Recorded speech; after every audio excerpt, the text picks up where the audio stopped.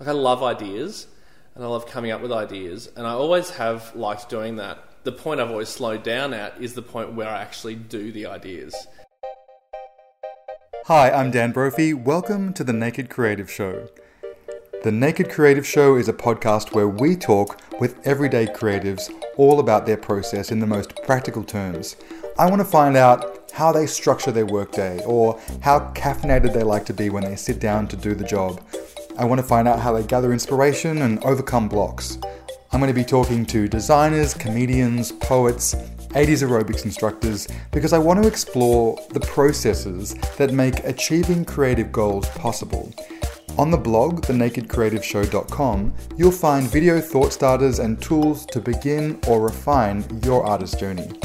My guest today is Ryan Shelton, who some of you may be familiar with through his in-front-of-camera work on shows like Rove, The Hamish and Andy Show, Hamish and Andy's Gap Year, or the improvisational comedy series Thank God You're Here. However, behind the scenes, he's had a huge body of work as a comedy writer on everything from Chris Lilly's We Could Be Heroes, all the Hamish and Andy stuff, and most recently the ABC series It's a Date. He's also served as a radio host on Nova FM in a multitude of formations, including the Ryan, Monty and Whipper Drive Time show, and so I was really keen to discuss with him his day-to-day process. But I also wanted to find out just how he broke into doing it in the first place, because for so many people, the question around how do I become a comedy writer or how do I break into television is so pertinent. So I was really looking forward to talking to him about that, as well as his ingenious use of social media, using Instagram as a platform for a micro-comedy series called Cliff, which is abstract and bizarre and totally surreal, but completely hysterical and perfect for that space. So I had a lot of questions, and I'm so glad I got a chance to speak to the wonderful and charming Ryan Shelton. You and I have known each other for such a long time, and I think we first encountered each other about early 2000s at the very least, when we were both working at General Pants, I think. Oh my God, or something like that. It probably was. And I forgot that you worked there. Yeah, but you have had such a huge journey between now and then, where you've covered a lot of ground and had a lot of different forms of creative output. But what is it now that defines your main focus of creative output? And then we'll talk about how you got to that place. I think my main kind of and I've thought a lot more about this actually recently, because I've had more, this has been sort of, as far as producing actual content, executing content goes, it's been a slower year. I've been writing and stuff. So I've had a lot of time to think about it. And I think my main thing now, which I guess, the thing I think about a lot is, I love ideas and I love coming up with ideas, and I always have liked doing that. The thing that I've always slowed down, the point I've always slowed down at is the point where I actually do the ideas or finish the ideas. So I've sort of gone about a bit of a thing recently where I've decided to try and not only come up with the ideas, but then also do the ideas and finish the ideas. And that's sort of been my main focus, I guess, recently. And one of the things I did to kind of to address that, I guess, is I made this Instagram show called Cliff. And I thought that would be a fun thing to do, because I thought, well, it's fun, it's different, and I haven't seen it being done before, and I can finish it quickly. It won't be something like a TV show which will take months and months to write, and then you'd have to pitch it, get it up, shoot it, edit it, and then air it. It's such a long process, which I love that process, but it's also, I think, good to be able to do things that you can just turn around quickly and move on to something else. So that was kind of part of the reason for doing that. For those who don't know, which would be many, Cliff is my Instagram show, which is like an 8-part serialised, sort of heightened soap opera in a weird way. All the episodes are 15 seconds long, because that's what Instagram allows, and I play a character called Cliff. and it's ridiculous. It's like a Greek soap opera from my experience of watching Greek soap opera. I've never seen one. Okay. High drama. A lot of bob wigs. A lot of bob wigs, definitely. Yeah. And gasps. Oh, yeah. Oh, that's all Cliff is. Yeah. Gasps and snorts.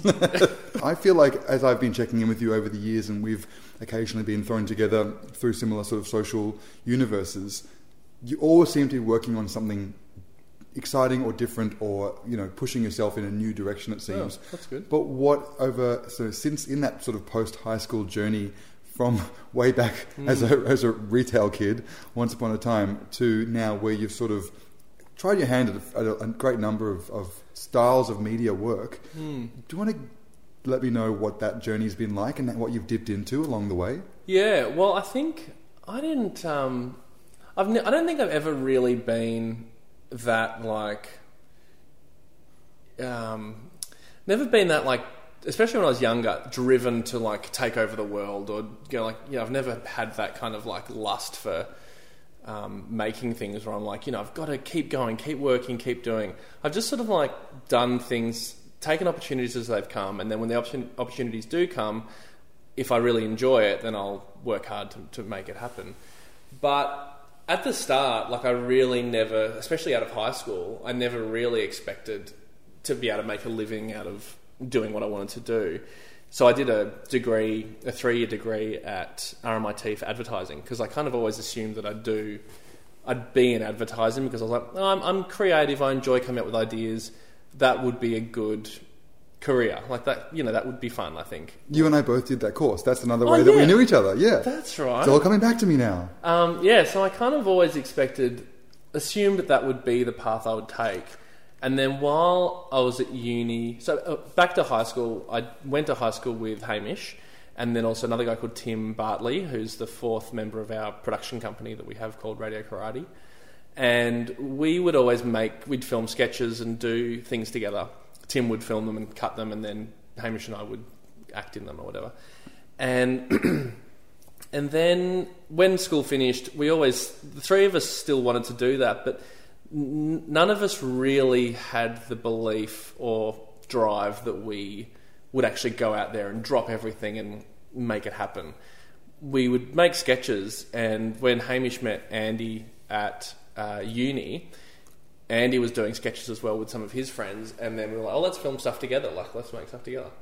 And then we started doing that a little bit, and then we found out that there was a Tonight Show type thing at Channel 31 that RMITV was producing, and that was it still is now. Anyone can go and be a part of it, whether you want to be on camera or off camera.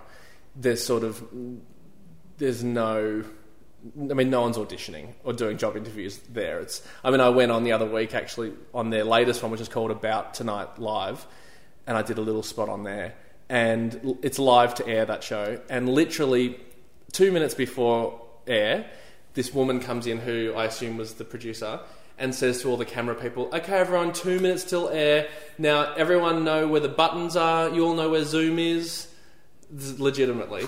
And I just laughed. So that's exactly what it was like when we were there. So when we were all together, me and Hamish, Andy and Tim, we were let's try and get on this show, which was called Raucous at the time. And so we approached their producer and said, look, we make sketches, do you think we could be a part of the show or do something for the show?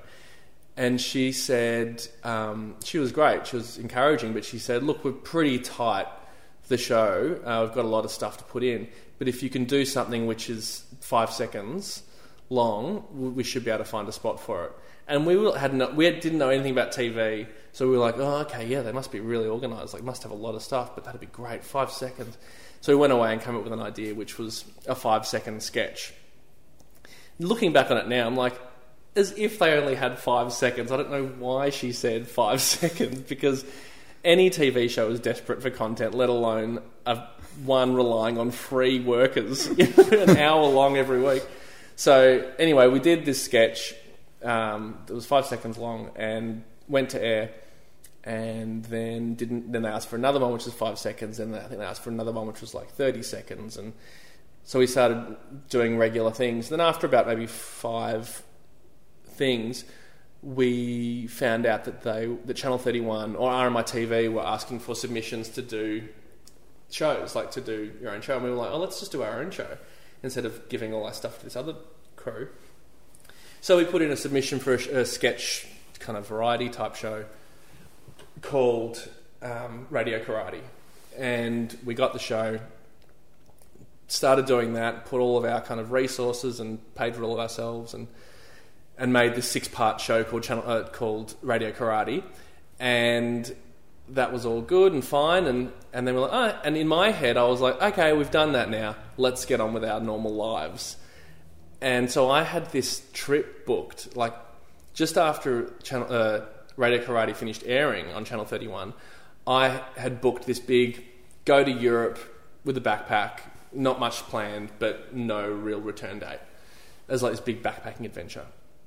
And so I had that booked, and after it aired, I had like a going away party, said goodbye to all my family and stuff, and like 2 days before I was set to leave, Channel 7 called us and asked us if we'd want to come and audition for this new show that they were putting together, which was actually the second season of Big Bite.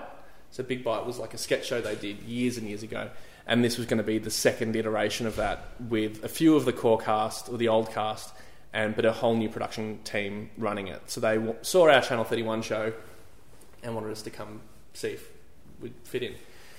So, but the audition was 2 days after I was supposed to leave, so I kind of had to make this decision: do I go on the trip and have this great adventure, which could be amazing, or do I not go on the trip just for the possibility of getting this job on this new show at Channel 7?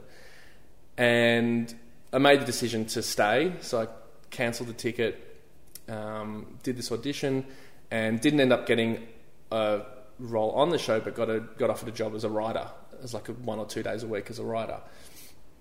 And that was great. So then I started, all of us got jobs on the show, and Hamish and Andy got jobs as cast on the show, and the show sort of slowly changed from what was Big Bite 2. By the end of this pre-production process going to air, it had then become called Hamish and Andy.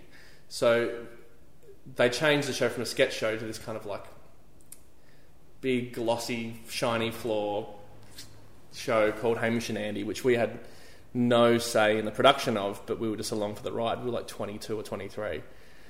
And I got all this experience writing and all this sort of stuff. It was great. It was really, really fun. But, and that sort of ended up being the sort of launching board, I guess, for us, because we got to meet a bunch of people, and that's where I met Chris Lilly on that show as well, and got friendly with him and helped him a little bit on his sketches that he was doing. And then when that Channel 7 show got axed after 5 episodes, Chris had like a deal with the ABC to make his own show, and he asked me if I wanted to come and help him write it. And the show didn't have a name yet, but I went in to meet him and his producer at the time, and still is now, a woman called Laura Waters, and went in and met the two of them, and they were like, look, we're doing this new show, it's a bit weird, but it's about 5 different characters. One of them is a woman who rolls, one of them is a schoolgirl. None of them really had, maybe a couple of them had names, but not really many of them. Ran me through all these characters, and it's like, and they're all vying for Australian of the Year. And Chris is going to play all the characters. And I was like, oh my God, that sounds amazing. I couldn't believe it. I was like, I'd love to do it. So got this job writing. It was just Chris and I in this room for weeks and weeks and weeks, coming up with ideas for these bizarre characters. And then... Just you and Chris? Yeah. Amazing. Yeah. It was like my first or second proper TV job. But like, I think when you're that young and you're just starting out, I think you just sort of take that stuff for granted a little bit. Whereas when I look back on it, like that writing that with Chris was like one of the best jobs, because it was so much freedom. It was before he'd done any shows, so there was no expectation.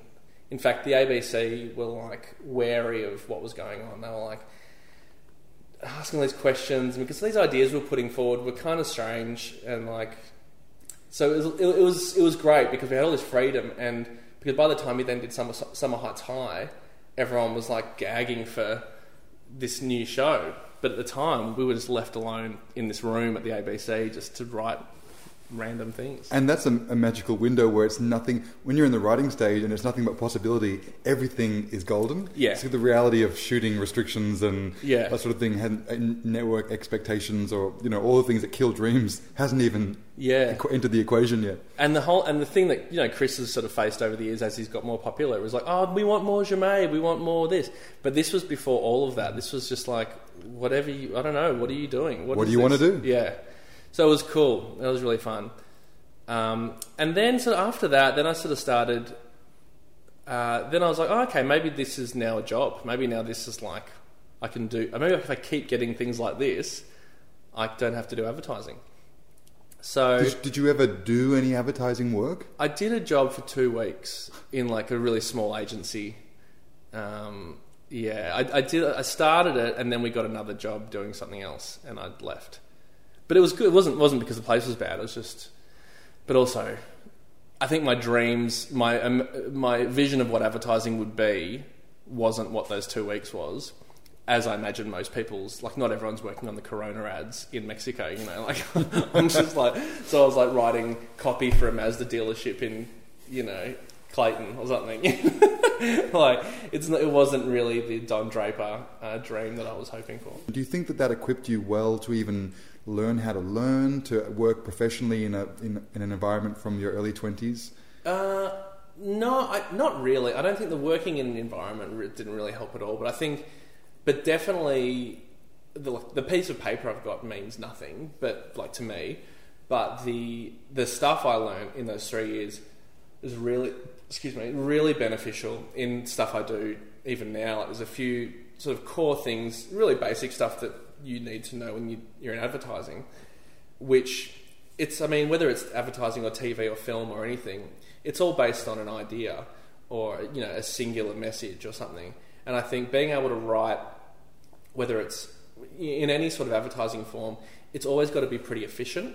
And I think the thing they teach you quite well, I learned quite well there, is that the two main things that makes an ad good, I reckon, is clear message and hitting the right audience, like speaking to the right audience properly. And it's so the same with the TV show. I think no matter what the show is, like you want to, it's kind of a cliche thing to say, but you want to be able to explain the idea in a sentence, and you want to know who you're speaking to. And whether it's like a half an hour show or a 30-second ad, you want to make the most out of those seconds or minutes possible. And when you got a 30-second ad, you don't really often have time to like pad. And I think that's kind of that was a big kind of hindsight lesson for me. Whereas when I actually started writing my own stuff, I often try and pack as much as I can into the time I've got and try and layer it, or not necessarily layer it, but go bumper to bumper with jokes or ideas or things, and never really leave any time to kind of think. And I don't know if that's a result of advertising or not, but it certainly has a link. The mistake we made, I think, well, we all think when we look back on that first episode of Gap Year, like when we were in New York, is we didn't really know exactly what the show was going to be. Like, what was our one sentence thing, short of just saying, Hamish and Andy are in America. And we didn't realise till probably the end of that season that we were like, it needs a clearer message. And then once we thought about that and figured that out, the next season we went to UK and Europe was so much, not easier as far as workload, but as far as mental, coming up with ideas was so much easier because we had like a really clear direction and focus of what the show should be. Do you remember what that sort of key message was? Yeah, I think it was something like two mates on a trip of a lifetime that you wish you could take. Something like that. It was something like, something along those lines, which was always sort of what we had done, but had never really put a title on it. I never actually recognised it. And does that mean that when you are throwing ideas around as to what might work, if you're pushing it in a new direction, ultimately having that anchor allows you to work out whether it feeds that key premise, or are you straying off into Yeah, it's a filter, and everything then needs to go through the filter. So, for example, in season 1, we interviewed Taylor Swift and Chris Martin and these great guests.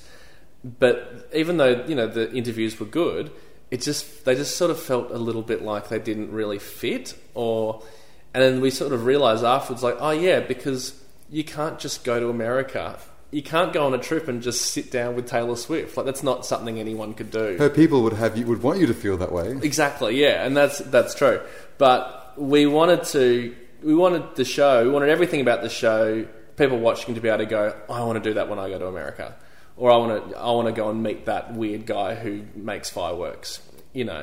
So that's sort of what works about the show. We thought, where it's like, people feel like it's the trip that they could take themselves. Probably tough if they don't have a research team of 10 people, but it looks like that you can do it. And the celebrity aspect just made it seem a little bit out of reach or something. Yeah. Yeah, and also I suppose it sort of challenges the primary conceit of the show and why people are jumping on board. So then the message, they're experiencing the message being mixed. Yeah, yeah. So, between what happened between Chris Lilly's and that Hamish and Andy experience? Right. Did you were you working on other things in between those two amazing experiences? Yeah, so much happened, I think, in between those two things. So if the Chris Lilly thing / Channel 7 thing was like my first kind of like professional jobs, and the gap years being my most recent sort of professional jobs. The stuff in between, so after the Channel 7 thing, I'll jump a bit further. So after the Channel 7 thing ended, Channel 7 wanted to keep Hamish and Andy on their books and keep them around for any other shows that they and us might have. So we had this sort of like development deal with them for a year after that finished. And from that we made this Tonight Show pilot called The Friday Show. And thank God it didn't get up. But from that pilot, we had this. We made this sort of like Mocko sketch thing, which was going to be a part of that Tonight Show format. But the show didn't get up. So we had this little mockumentary thing, which was made like back in 2006 maybe, and the idea of it was me and Celia Piccola, who's a comedian, and doing really, really well. This was sort of back before anyone knew who we were or who she was. But the idea was me and her bought a display home, and for a really cheap price, because people were still able to come have a look through the house. And that was kind of the conceit of the thing. Anyways, the show didn't get up. We had this little mock and we thought, well, let's just enter it into a short film competition and just see what happens. So we entered it into the Melbourne Comedy Festival's short film competition, and it won that, and part of the prize was it getting shown on Comedy Channel, sort of like as an interstitial thing. So the premise was you and this girl bought a display home together to move in. Because it was like, we love the house and it was such a cheap price, and my decision was, no, let's buy it, it's good, but there's no running water and the TV's a fake TV, and that's all the struggles of the house, but it was cheap, and so people are always looking through, but we're having to live amongst it. Yeah, it was silly. It was fine. It was not bad. Anyway, so that got shown on Comedy Channel for a while. I think the top 3 or something get shown, and then I think what must have happened is someone at Roving Enterprises, whether it be Rove or Craig Campbell, who's their executive producer, they must have seen it and liked it enough to call us and want to meet up with us. And we were like, couldn't believe it, because we just love, I mean, Hamish and I, as an example, when we were on schoolies in Noosa, when we were 18, we loved watching. This is when Rove was on Channel 9, the Rove 99, and there was one night on schoolies where everyone was out at this horrible place called the Rolling Rock in Noosa, and it was like 9:30, or 9:15 on a Tuesday night, and I was like, Rove's on in 15 minutes. So Hamish and I ran to the apartment we were staying in and watched Rove on school. So we loved that show. So when they called us and wanted to meet, we were just so excited. So we went and met with a few of the producers there, and they essentially said, we love the Mocko you made, the display home one. Do you think you could turn that into a full show, like a TV show? And we were like, straight away, of course, like, yeah, of course, easy. There's no problems. And we were like, yeah, just do, because it was 5 minutes long or so. So we just thought, well, let's just do like 3 or 4 of those each episode, different stories, and that's a show. We didn't actually think about the difficulties of coming up with 40 individual short film ideas good enough to be on network television. But anyway, so we partnered up, like Radio Karate, our production company, they wanted to produce it with us, like co-produce this show with us and pitch it to Channel 10. And so we just were so excited, and we put together this pitch and shot a bit of a pilot thing, and it got up, and that was called Real Stories. So that was a show that me, Hames and Andy all acted in, played all these different characters, and then we got a bunch of other actors and comedians and stuff to come in and play other roles. And that was just such a, we're just thrown in the deep end massively, like never having produced our own show before, and that was particularly, never shot drama style stuff before, just had no idea. But we had the help of roving and stuff like that, and we had a proper crew, but still it was hard work and like long hours, and made so many mistakes, and creating so much of it in post, all that sort of stuff. But it ended up being okay, the show, and whatever, did its job. But so that was like our first experience of producing our own stuff and being responsible for a whole show like that. And then unfortunately, because of that, I wasn't able to write on Summer Heights High, which was the thing, which was really shattering, because I would have loved to have written on that, but this was way more, I guess, a higher priority for us. So we did that, and then we were in at Roving. So once that was finished, Roving wanted to sort of keep us around and keep us on, because we all got along and liked working together. And Rove Live, the show, was still on. So Hames and Andy started doing kind of semi-regular appearances on there. And then I think it was and I started writing on it, so I was in the writer's room a couple of days a week. And I think it was probably about 2008. Yeah, 2008, they got a new series producer on the show who kind of changed the format a little bit and got the ensemble cast in. So that's when Dave Hughes and Carrie and... Corinne? Corinne was before that. Right. So Corinne left just before that, and then they did this whole kind of rejig and got Hames and Andy and so they had this ensemble cast, and I always wanted to be on it, but I was not quite ready for prime time. And so I wrote on it, and then later in that first year of that new version, they gave me a chance to do a segment, and I did a segment, and it worked well enough to do another one. And I did a few out the back of that year of 2008, and then when they relaunched the show in 2009, which ended up being the final year, I got my own segment, like old branded segment, and was part of the cast, which was just wild. Like, this is just bizarre for me. But that was one of the best, like that time on Rove where I had a segment first that was called Philosophizationing, and then in 2009 for the last year I had one, Investigationing, and then the last year I had one called Philosophizationing.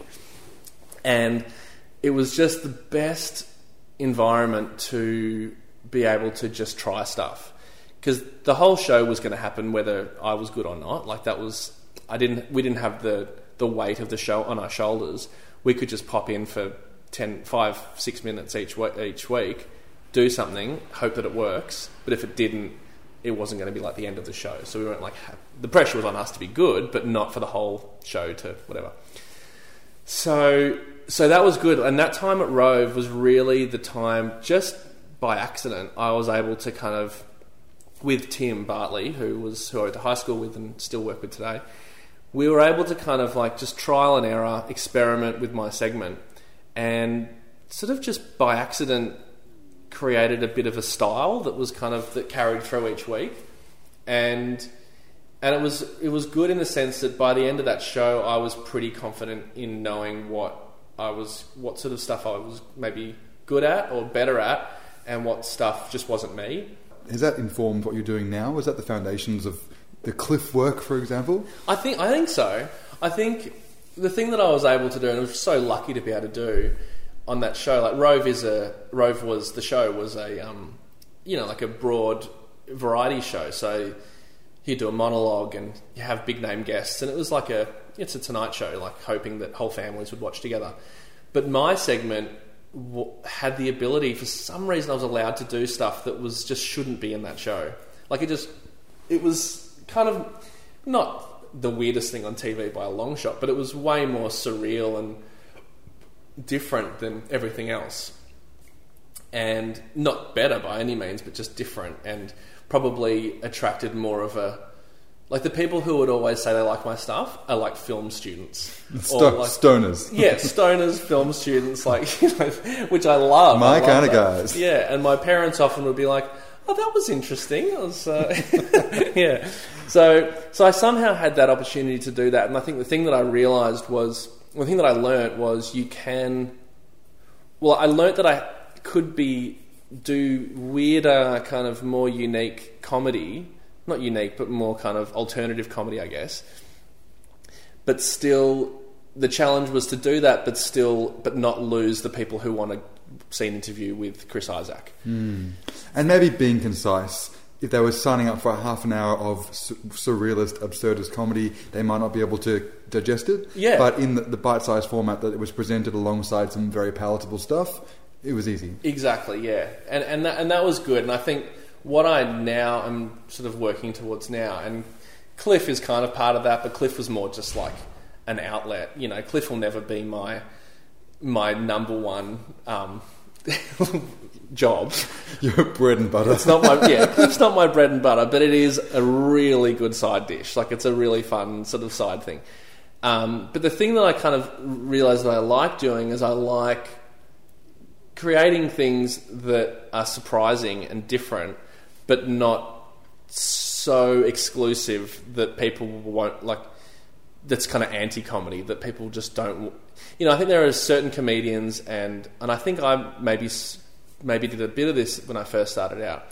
Was making things that they make things that are so strange and hard to understand and hard to digest that they actively say they don't care if people don't like it, and I just don't. I'm not up for that really now. I think that whole experience of doing that. I also did like a couple of years of drive radio on Nova, and that's like proper. That's like doesn't get much more broader than FM drive. And so from all those experiences, I kind of learned, actually, I do want to reach a big audience, but I just don't want to do what's expected. And where did that slot into the timeline? Was that that was 09 and 10. Great. Yeah, so the last year of Rove and the year after that, yeah. And where does this find you now? You're dedicating time to Cliff? Yep. And very small amount of time, but yeah. What else gets your energy at the moment? Well, for the last couple of years, I've been developing and writing my own full TV show, like a narrative comedy thing, which I've been slowly chipping away at. But this year, I've spent most of this year, writing that and pitching that. So that's sort of been my main focus most recently, and that's just been great. Like the whole process of writing a show, coming up with a show, and then writing scripts is just the best way. I very rarely, with ideas, gone to the point of actually writing scripts. I'll usually write like a one-pager and a few character things, and then go, hopefully that gets up one day just magically. But with this show, actually writing it, there's just no better way to find out if something's good or bad than to actually write it out, because you realise pretty quickly if it's not going to work or not. And that's been a really great... I had a great time this year because I've just been writing. It's been fun. Yeah, I suppose also it is like, again that magical time where it's nothing but possibility. Yeah, it's just that's true. Yeah. It's a world of opportunity. It's a world of yes. Well, it is. Yeah, because it's just me saying yes or no, and I often say yes. And so, if you are structuring your time these days, you're not at this stage. You're not under anyone else's expectation to be anywhere.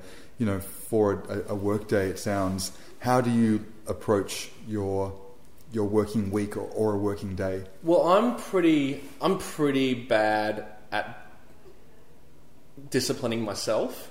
So I always need someone that is expecting what I'm doing. So I always need, like, whether it's people I work with or a producer or someone, I always kind of tell them, give me a deadline and hold me to it, because otherwise I'll just tinker and procrastinate and all that sort of stuff. But if I've got someone who's expecting it and I've got like, okay, we're doing a read-through of this script in 2 weeks on this day and it's locked into everyone's diaries, then I can work pretty well to that date. But otherwise, I'll just like work a bit on this idea and go, oh, I'm bored of that. Now I'll work a bit on this idea that I know really will never happen, but it's just fun because no one's going to tell me no about that. So yeah, I think this year has been good because I've had really one focus, and with a lot of deadlines and so I've got a lot done in that sense, which has been great. And how's that year? If you've been focused on the one project in a sense for 2015, but Cliff notwithstanding, and that could be the name of the sequel. Cliff I always laugh when people talk about Cliff in a serious way because it's such a weird thing. Like, I just find it so weird, and I just love it when people enjoy it because it's so bizarre. I feel like it's perfect. Cliff is perfectly palatable in the format which people receive him. Receive the show. It's probably just perfect, and I think you could. People would always want more. And as to whether they could handle a half an hour of Cliff, I don't know. It's the big question, Dan. And people say, you should do a feature film with Cliff. And I'm like, oh my God. I don't know if like a roadshow marketing campaign about Cliff is going to set the expectation at the right level. I think when people are just looking at cat photos and food photos and stumble across it, that's the best expectation for Cliff. Because it's 15 seconds, comes and goes, it's stupid.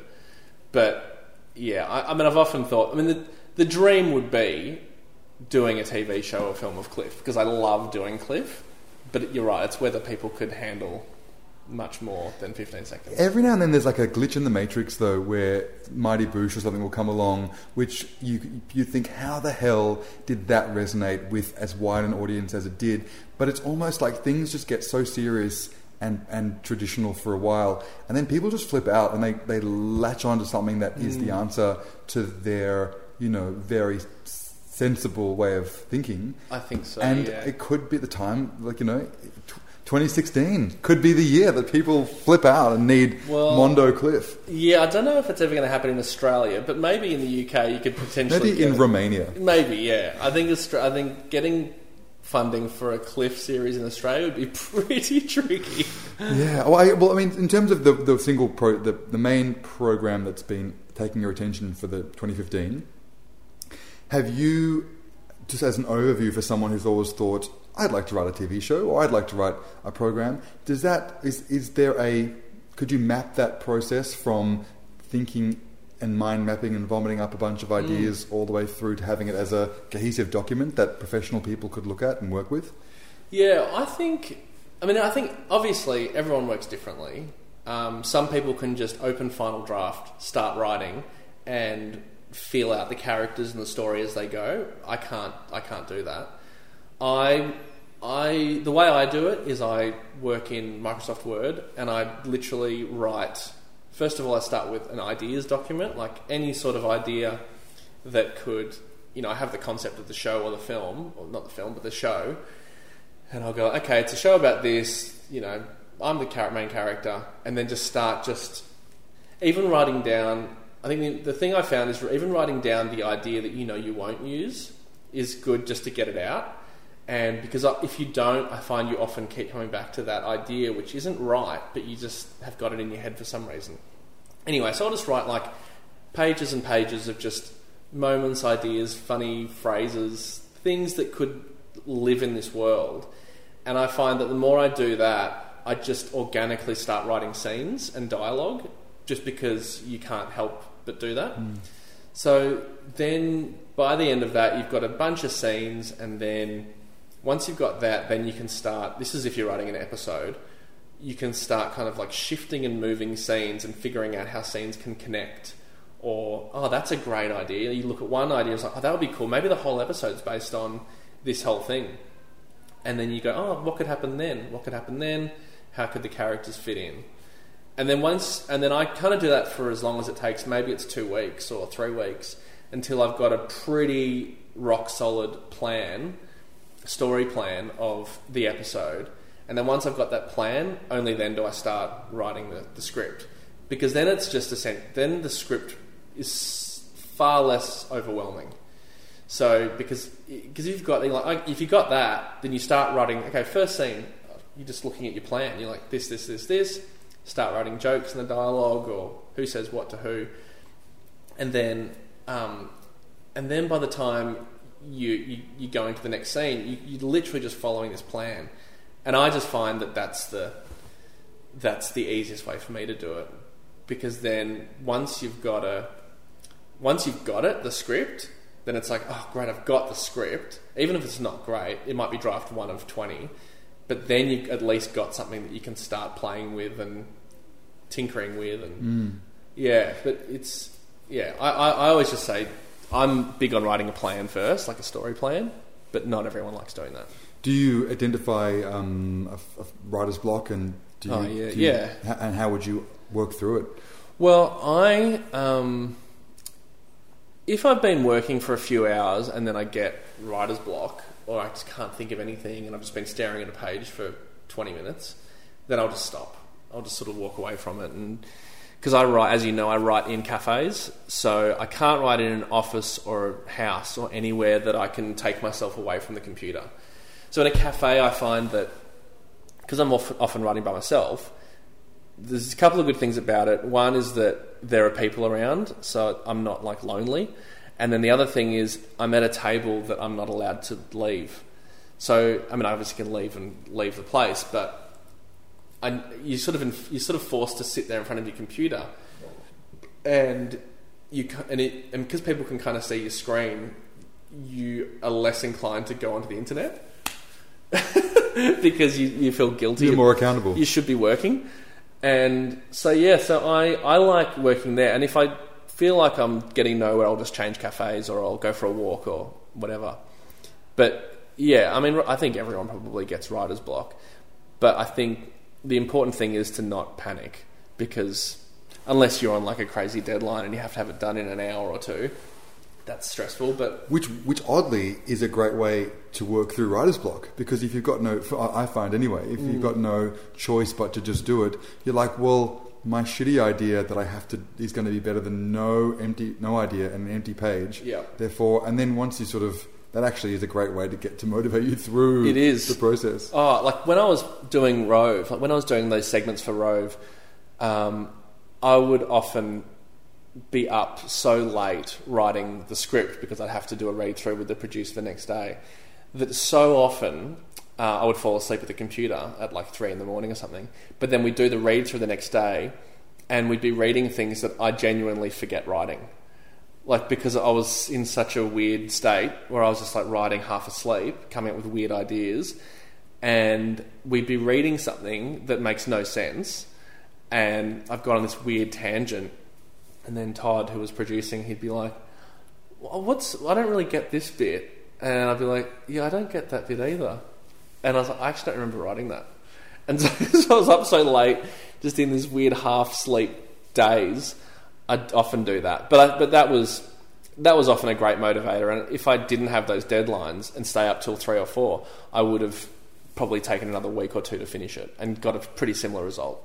Yeah. Yeah. Nonsensical, yeah. Yeah.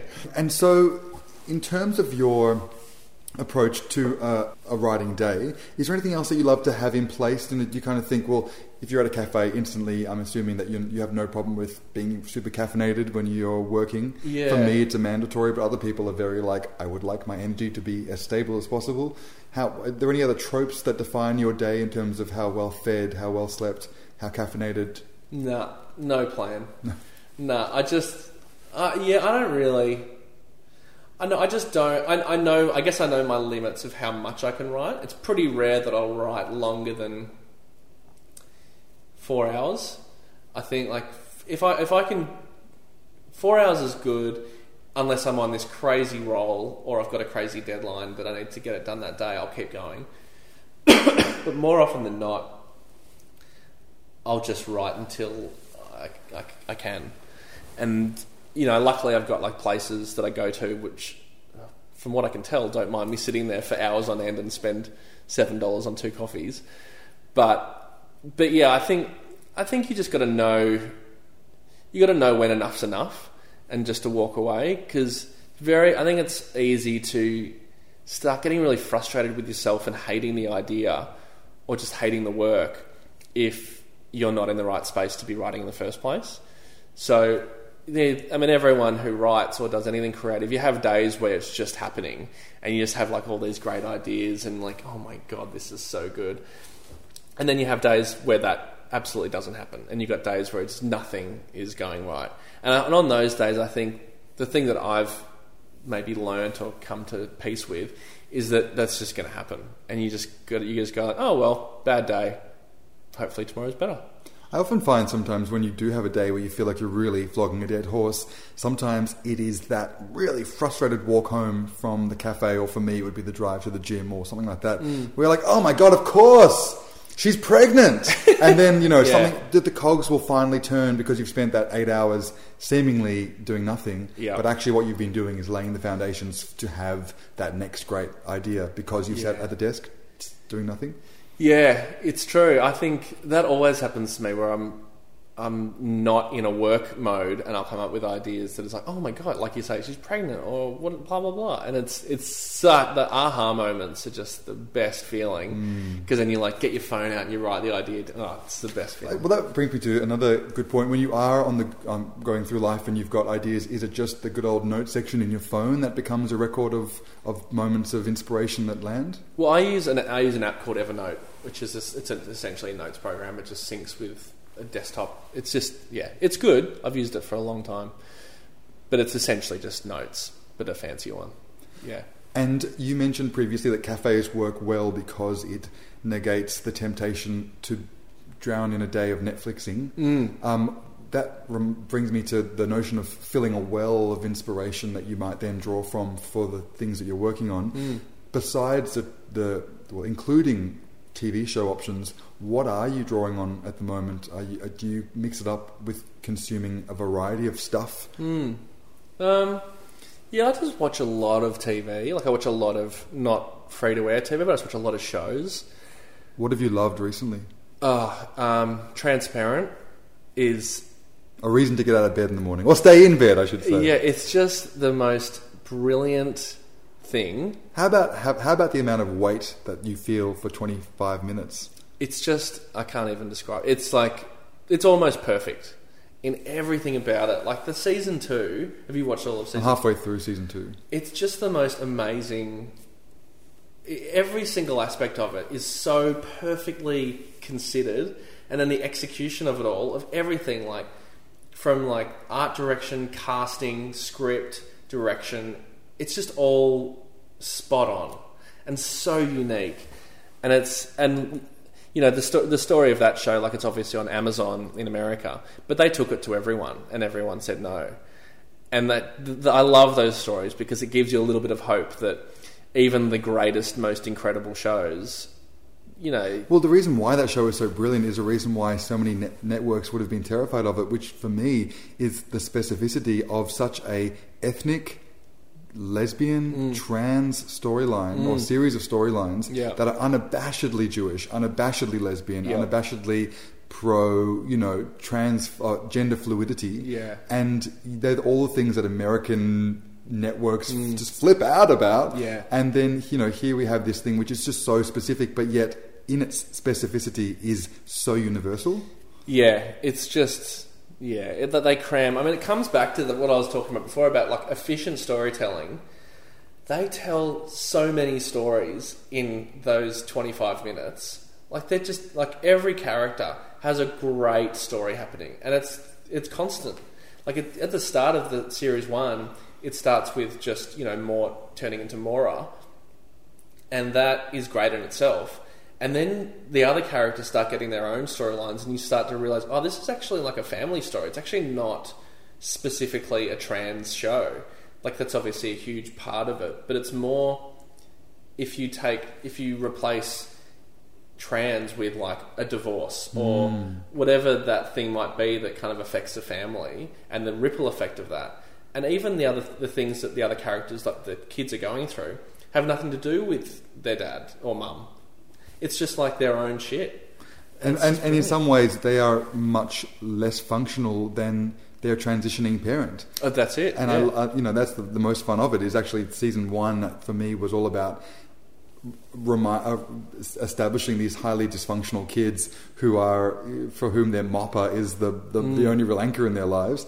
And then season 2 seems to be having fun with the fact that the transitioning parent is actually not the totally flawless person that you were presented with. Exactly. And here are the flaws that you can then start to get to know. Yeah. And that in itself is great too. Yeah.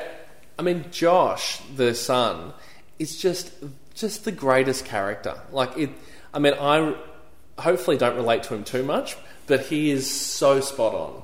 Like, that character, that, like, immature guy childish man wanting to be an adult is like... So many people, I'm sure I know.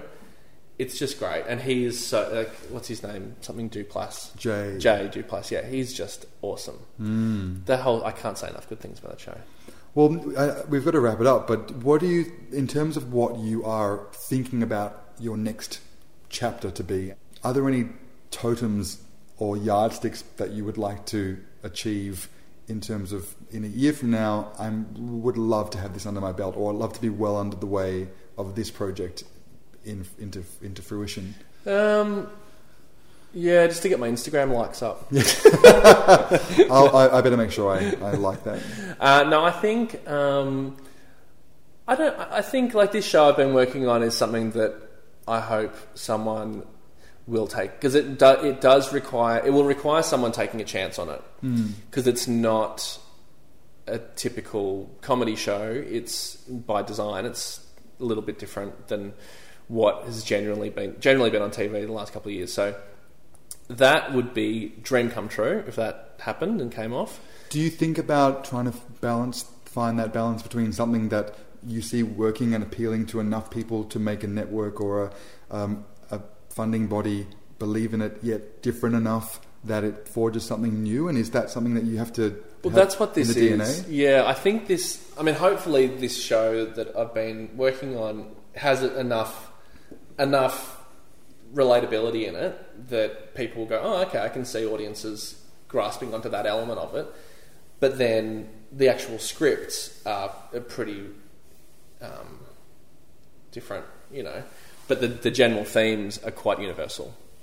And do you think that having the escape from that into the Instagram mini series, into Cliff World, has that fed back into this longer term project in any way? Not really. I mean, the only thing that it does feed into is that when people enjoy it and people like say that they love Cliff, it is like kind of a nice reminder to go, yeah, Pete, there are people who are up for fucking weird shit.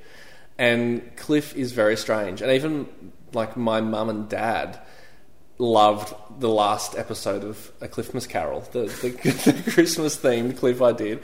And like when they said they liked it, I was like, whoa, that's a big moment. So I think the thing, if anything, Cliff has just reminded me that there's an appetite for surreal type stuff, fun, silly. Not everything has to be, perfectly arced storylines.